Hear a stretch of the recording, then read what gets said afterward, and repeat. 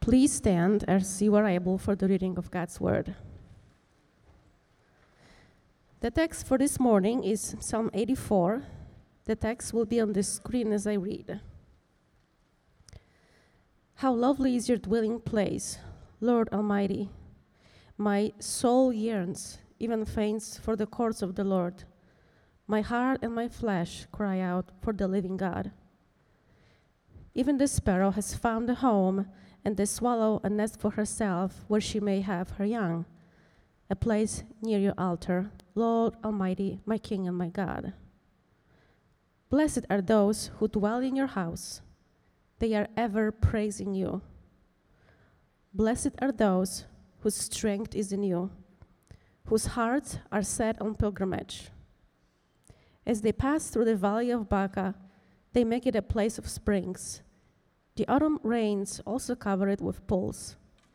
They go from strength to strength, till each appears before God in Zion. Hear my prayer, Lord God Almighty. Listen to me, God of Jacob. Look on our shield, O God. Look with favor on your anointed one. Better is one day in your courts than 1,000 elsewhere. I would rather be a doorkeeper in the house of my God than dwell in the tents of the wicked. For the Lord God is a sun and shield. The Lord bestows favor and honor. No good thing does he withhold from those whose walk is blameless. Lord Almighty, blessed is the one who trusts in you. This is God's word. Please be seated. My name is Brian. I'm the pastor here at Trinity, one of the pastors here at Trinity City Church. Thank you for gathering here. If you're visiting, welcome. And what you're jumping into the middle of, every summer we do 10 Psalms, and we're going through Psalm 80s, the 80s in the book of Psalms for this summer, and we're landing on Psalm 84 today.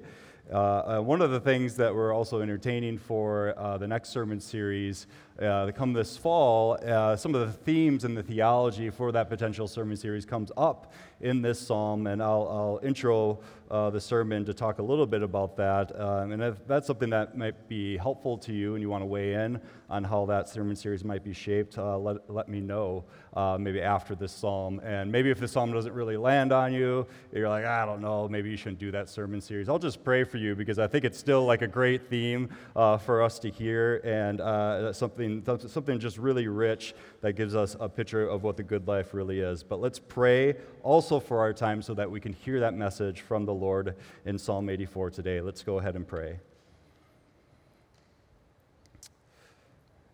Lord, we gather here to hear your voice. We gather here to experience your presence that resides in each and every one that has faith. And as we come together, Lord, you show up in a unique way.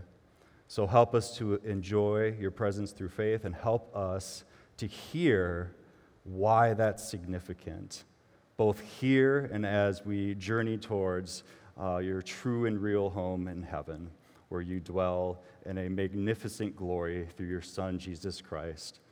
And it's in his name we pray. Amen. What does it mean to be blessed? That's a phrase, if you listen to the sermon text being read, Psalm 84, that word comes up quite a lot. Blessed. Blessed is this person. Blessed is the one who experiences this. And many people know that it's a religious term, and maybe you've seen the word and understand roughly that it's a good thing, even if you don't know maybe the specifics of what it means to be blessed in a rich and theological sense. You know, like, it sounds like a good thing. I want to be blessed. Maybe you went to your aunt's home, and she recently went to Hobby Lobby, got herself a sign, and had something about being blessed on it. You know, I was looking up some of these, and maybe it was the sign that says, too grateful to be hateful, too blessed to be stressed. Maybe that's the sign that you've read, and you're like, that sounds like a good thing. I want to be blessed. And maybe that's just the depth that you went to. You just know that it's a good thing. In studying this word for the sermon, one of the lectionaries, dictionaries, says that this word is, quote, a heightened state of happiness and joy due to favorable circumstances. It's a heightened state of joy due to favorable circumstances. But there's still another problem with this definition if you don't grasp it correctly, because I think often, especially in our culture, we define favorable circumstances based on the things of the world. And the problem with trying to find ultimate joy and happiness in the circumstances of life is that those things change. They're not steady. They fluctuate. They're unreliable. You can bank on a relationship, have hope in your career going a certain direction, and if you've had that experience where you've kind of placed all your chips into that thing, you know that it can rattle you because it can be taken away. It can go a different direction than you think it will go. If you place your hope in favorable circumstances of this life, there's bad news. Life never goes the direction that we think it's going to go. So there must be some type of security and blessedness that the Scriptures speak of that's different than finding your joy in the things of this world. And that's what this psalm reflects on. There's 3 times in the psalm that it says, blessed is the one, or blessed is the person.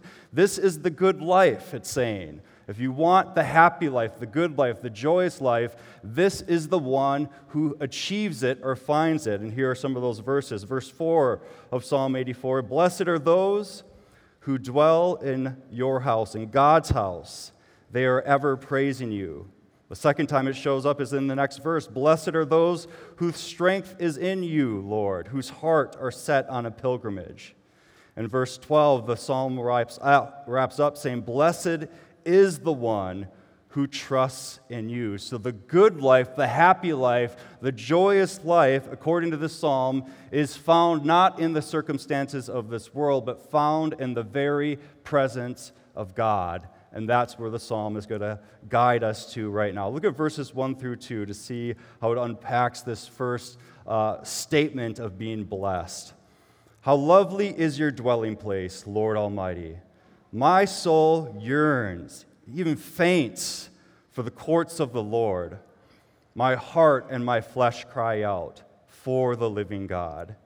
Different words are used here for the house of God. It's his dwelling place, his courts, and this would bring a vivid picture to the imaginations of the original readers as they would be thinking about the temple of God, where they would go to meet with him and experience his presence in the very temple of God.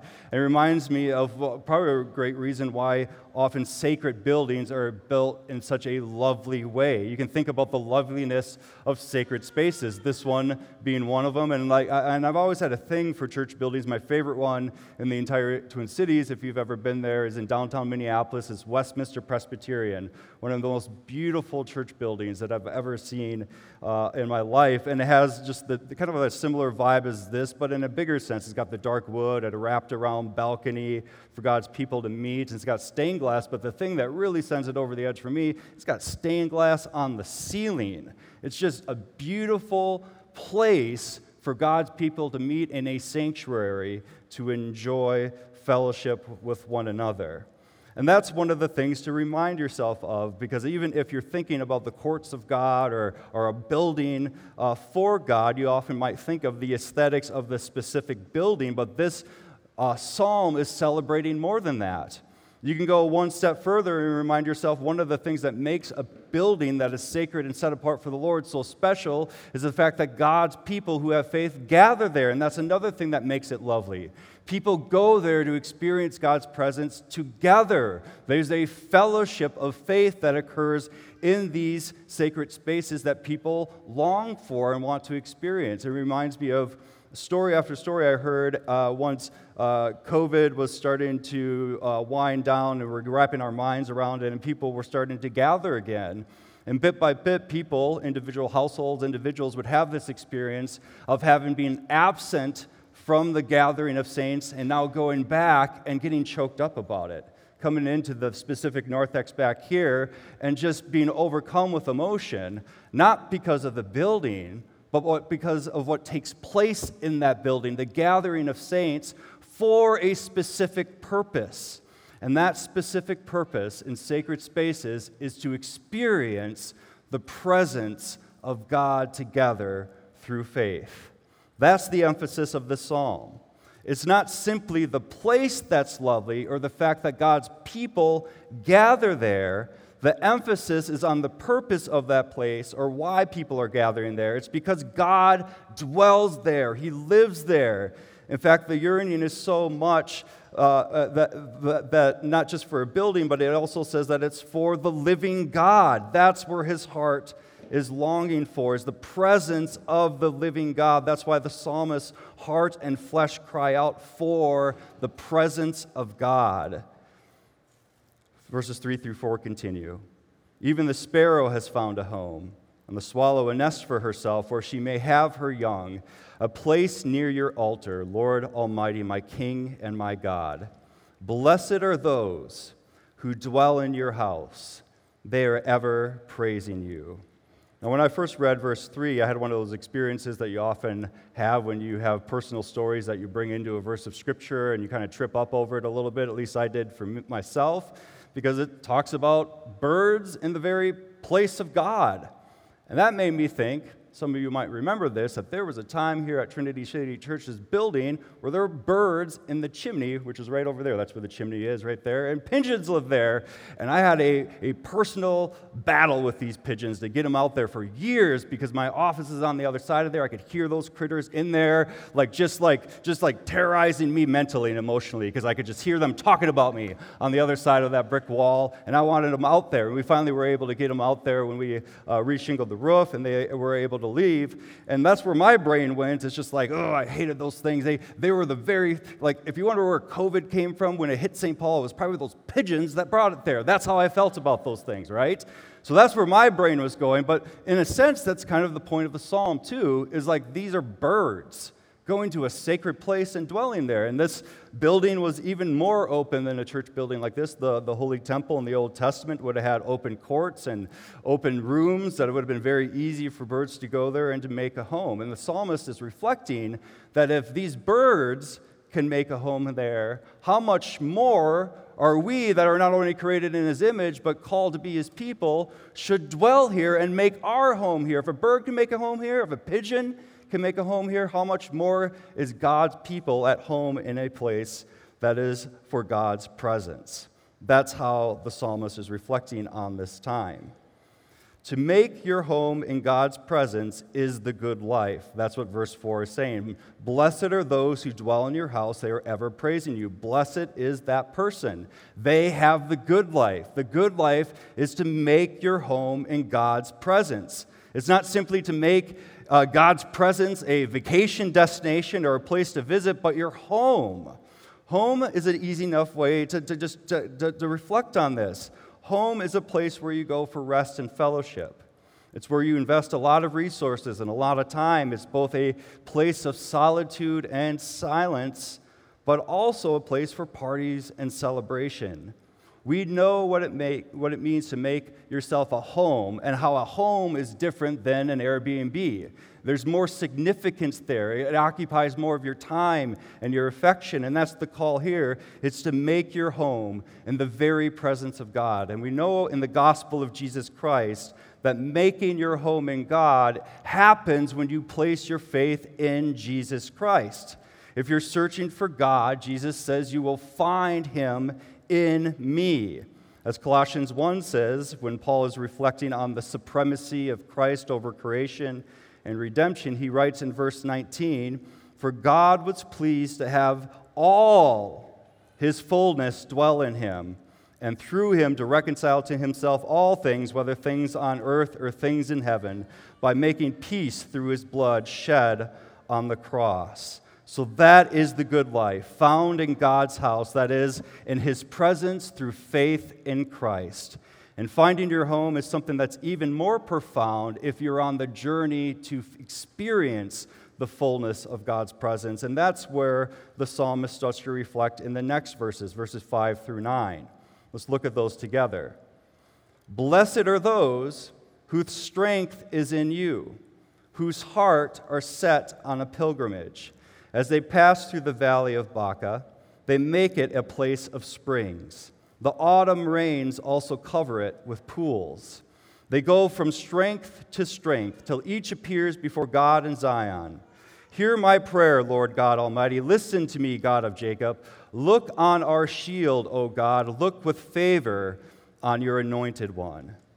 The good life is not only a person that experiences the presence of God, makes our home with God, but it's also the one who journeys to God's house. See that after reflecting on how lovely God's presence and place is, now the psalmist is reflecting on even the journey to get there is the good life. The language is of a pilgrimage to a religious site, and this is a bigger deal than what you experienced Sunday morning in your 5 or less mile commute to this place. A pilgrimage to a religious site is more like a road trip that takes a lot of time, a lot of planning, you got a budget for it, and that's what's being reflected on here is those from all over the world going to the temple of God in order to experience God's presence, and it's a multiple day journey with sacrifice and also threats that might happen on that road trip to go to this sacred site. That's the picture here. I know this is summer and many of you are going on road trips, so this should be somewhat relatable. I know it is for me. I mentioned a couple weeks ago that my family recently went to Panama City Beach in the panhandle of Florida, and like any road trip, again, took a lot of time to plan it, took some time to make a budget to make sure that it would work, and a lot of time on the road because we didn't fly there, we drove there. Family of 6 stuffed in a van going to Panama City from the great north. I even have stats. I know some people have cars and you can put like different trips on there and it just monitors like all these different stats about your trip. So this is the stats from that trip to Florida. If you're wondering what a round trip in the van would look like, we drove 2,760 miles there and back. That translates into nearly 49 hours in the car together. A family of 6 in a car together. We still love each other by the grace of God. Even just to put that into perspective, that's longer than likely multiple seasons of your favorite Netflix show. That's how long of a road trip this was. And one final stat, if you're curious, a road trip like this for a 2017 Chrysler Pacifica averages about 27.1 miles per gallon. Okay, that was the last stat on that road trip.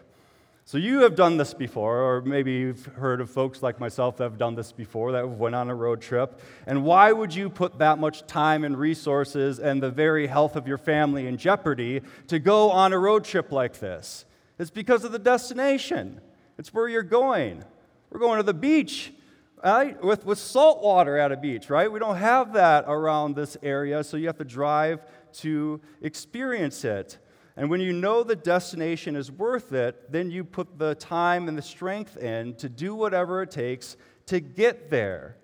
And this is the other thing that the psalm is highlighting, not only trying to get you to imagine a road trip to a very sacred and special place, but also that the journey itself, no matter what you face, is going to be worth it.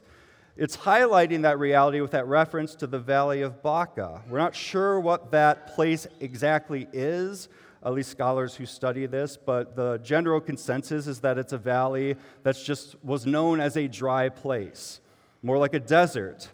So the point here being is that even though we walk through the dry land on this journey, even if you're walking through the desert, it changes the experience of that if you know that the destination is worth it. That's why that language about even though they're passing through this incredibly dry place, verse 6 says, they make it as a place of springs. The autumn rains also cover it with pools. So even though they're walking through a dry place, they experience it in a different way because of the destination that they're going to. The strength is from God who gives them the might and the strength to go on this journey through a rough place and experience in this way because of where they're going. And there is some really important and profound applications to our life right now. Because often people think if I come to the Christian faith, if I set my face towards the presence of God, then what the blessed life is going to look like is removing the hard stuff. And there's not a shred of evidence of that in the Scriptures. The verses of the Scriptures actually say the opposite. that those things still remain. Just because you become a Christian and set your heart towards your home in heaven, does that not mean that now God takes you out of the desert? You still pass through the desert like everybody else does. You still experience heartache and difficulty. But the difference now becomes, because of the destination you're going through, it changes the experience of those hard things. Your hope is in the final destination, and that transforms your experience of the dry lands. The transformation is not taking you out of the land, but the strength now that God gives you from faith in the Lord and hope to arrive now at that final destination. After Jesus rose from the dead and ascended into heaven, he poured out his promised Holy Spirit onto the church. And in this sense, God's presence and strength is with us right now, even as we travel towards our final destination. It's why Paul prays in Ephesians 3:16, I pray that out of his glorious riches he may strengthen you with power through his Spirit in your inner being, so that Christ may dwell in your hearts through faith. And this is an amazing reality about the journey that we're on, even if we're going through the desert. The strength to get to our final destination, to experience God's fullness of his presence, occurs because we have a measure of that presence right now through the Holy Spirit because of the work of Christ. One day we will get to the true and better temple because Christ made us God's temple by pouring out his Spirit on us. And that's where the strength for this journey and to face the things we face comes from, is the very presence of God that's with us right now through Christ, even as we journey to the place where we get to experience the fullness of his presence forever. So going back to the road trip illustration, it actually reminds me of one thing. I don't know if you ever experienced this, but you're on a road trip, the destination, the trip, the vacation trip place is always so exciting at the beginning, but then you get over it. You get sick of it. And then you have to turn around and you have to come home, and that's where you really start to want. Even more than the trip initially, you're like, I just want to be home. This place was great. I experienced it, but look, it was the panhandle of Florida. I got sunburnt. I'm gross from sweating all the time. I just want to go home to the glorious north, right? And that's kind of where I was and a lot of our family. Like, often you go on a vacation and it's a great experience, but then you just want to be home. And that's where the psalmist starts to end too, as he goes back to not only now reflecting on the journey, but goes back to that final destination and reflects on that again. Verses 10 to the end of the psalm. Better is one day in your courts than 1,000 elsewhere. I would rather be a doorkeeper in the house of my God than dwell in the tents of the wicked. For the Lord God is a sun and shield. The Lord bestows favor and honor. No good thing does he withhold from those whose walk is blameless. Lord Almighty, blessed is the one who trusts in you. How much better is God's presence and place than anything this world can offer? That's what he's dwelling on right now. And that first verse, verse 10 says, one day spent in the presence and place of God is better than 1,000 elsewhere. That is a profound statement to meditate on. 1,000 elsewhere. And don't even think about meditating on that just like, an average day, or especially your worst days. Think about your best day.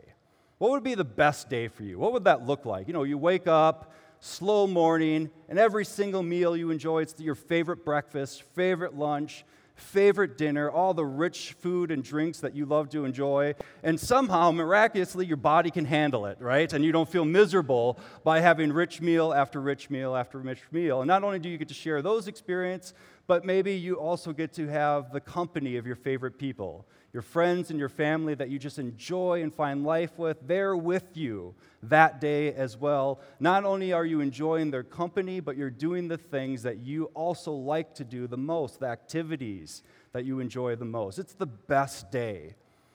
And so what that verse is saying is one day in the presence of God is better than 1,000 of your best days that you can even imagine. That's how awesome it is. And then it goes on to also say that it's better to be a doorkeeper in the house of my God than dwell in the tents of the wicked. The psalmist is reflecting on all the best that the wicked have to offer. And don't think just like maybe an obvious wicked offering, but think it's something that is something that this world might offer, but it's in a different direction than faith. It's a different direction than the life of love that Christ calls you to. It's like Christianity offers you this, but I'm going to offer you this. That's what he's reflecting on here, is something that's being offered to you in this life that is an offer that looks good and it's the good life, but you have to turn away from the Lord to achieve it. That's what he's dwelling on here. And so he is saying that even if the wicked, or whatever that offer is the closest and best accommodations that this world can afford, and you can even have this intimacy, it's being described as you're dwelling in the very tent. That's the offer. That comparatively, it's not as good as even the most humble accommodations in the very temple of God. That it's even better to be a door person at letting people into the temple of God than it is to dwell and have rich fellowship in anything that this world has to offer. That's what's being said. Here's another way to put it, all right? To be a valet at God's restaurant is better than eating within a high-end establishment of the wicked. That's what he's saying. That's how much better it is than anything this world can offer you. And that's why he longs for it.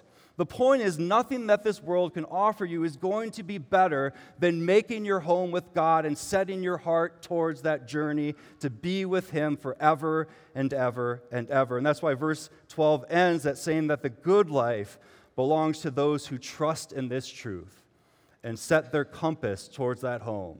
The person who makes God their light and protection on that journey is the one that has the good life. And the promise here is that, he says in that verse, no good thing does he withhold from such a person. Why? Because God gives us the best thing, namely himself, his glory, and his presence. And nothing else in this world can offer you that except for the gospel of Jesus Christ, paid and bought for you by spilt blood of the Son and the victory of his resurrection. Do you long for that place, brothers and sisters? Say amen if you do. Amen. Do you long for it, brothers and sisters? Amen. And so here's another way I want to think about it, okay? I was talking to another staff person this week, and he was listening to a podcast this week where it was interviewing somebody who had lost his faith at one point. And this is a person that, like, almost his journey mirrored, in a sense, my experience of feeling called to ministry and coming to faith and going to seminary and all that. So this person was a church leader, he was a pastor, and he lost his faith. And the person who was interviewing the podcast, this is still a person of faith, this person's still a Christian, interviewing this person that had lost his faith. And he was trying to get at, like, what happened? Like, what made you go all in on this faith and then eventually lose it, and now you say, it's not for me? And one of the things he talked about was, it was really, really interesting as he was unpacking that for him. And he said one of the reasons that he came to believe in the Lord is because for him, he wanted a different worldview that made sense of the world and a way to cope with his struggles. So he wanted to come to the faith to make sense of the world and to face the things that he was facing in a way that he felt like nothing else the world was offering him could help him with. But then he realized after a while that the faith that he had was actually placed in the wrong object. He was like, I had a faith of something that was going to fix my problems. I had a faith in a worldview, but not a person. And because now he started to perceive Christianity as mainly as a worldview or as a kind of self-help program, he's like, I'm out, because it really didn't help my problems, and I think I can find better worldviews. But that was the problem, as we were reflecting on this, is that is not the Christian faith. You can't describe the Christian faith as ultimately something that you come to cope with emotional distress or to try to make sense of the world. That's not the object of the faith. The object of faith is God himself and his glorious presence.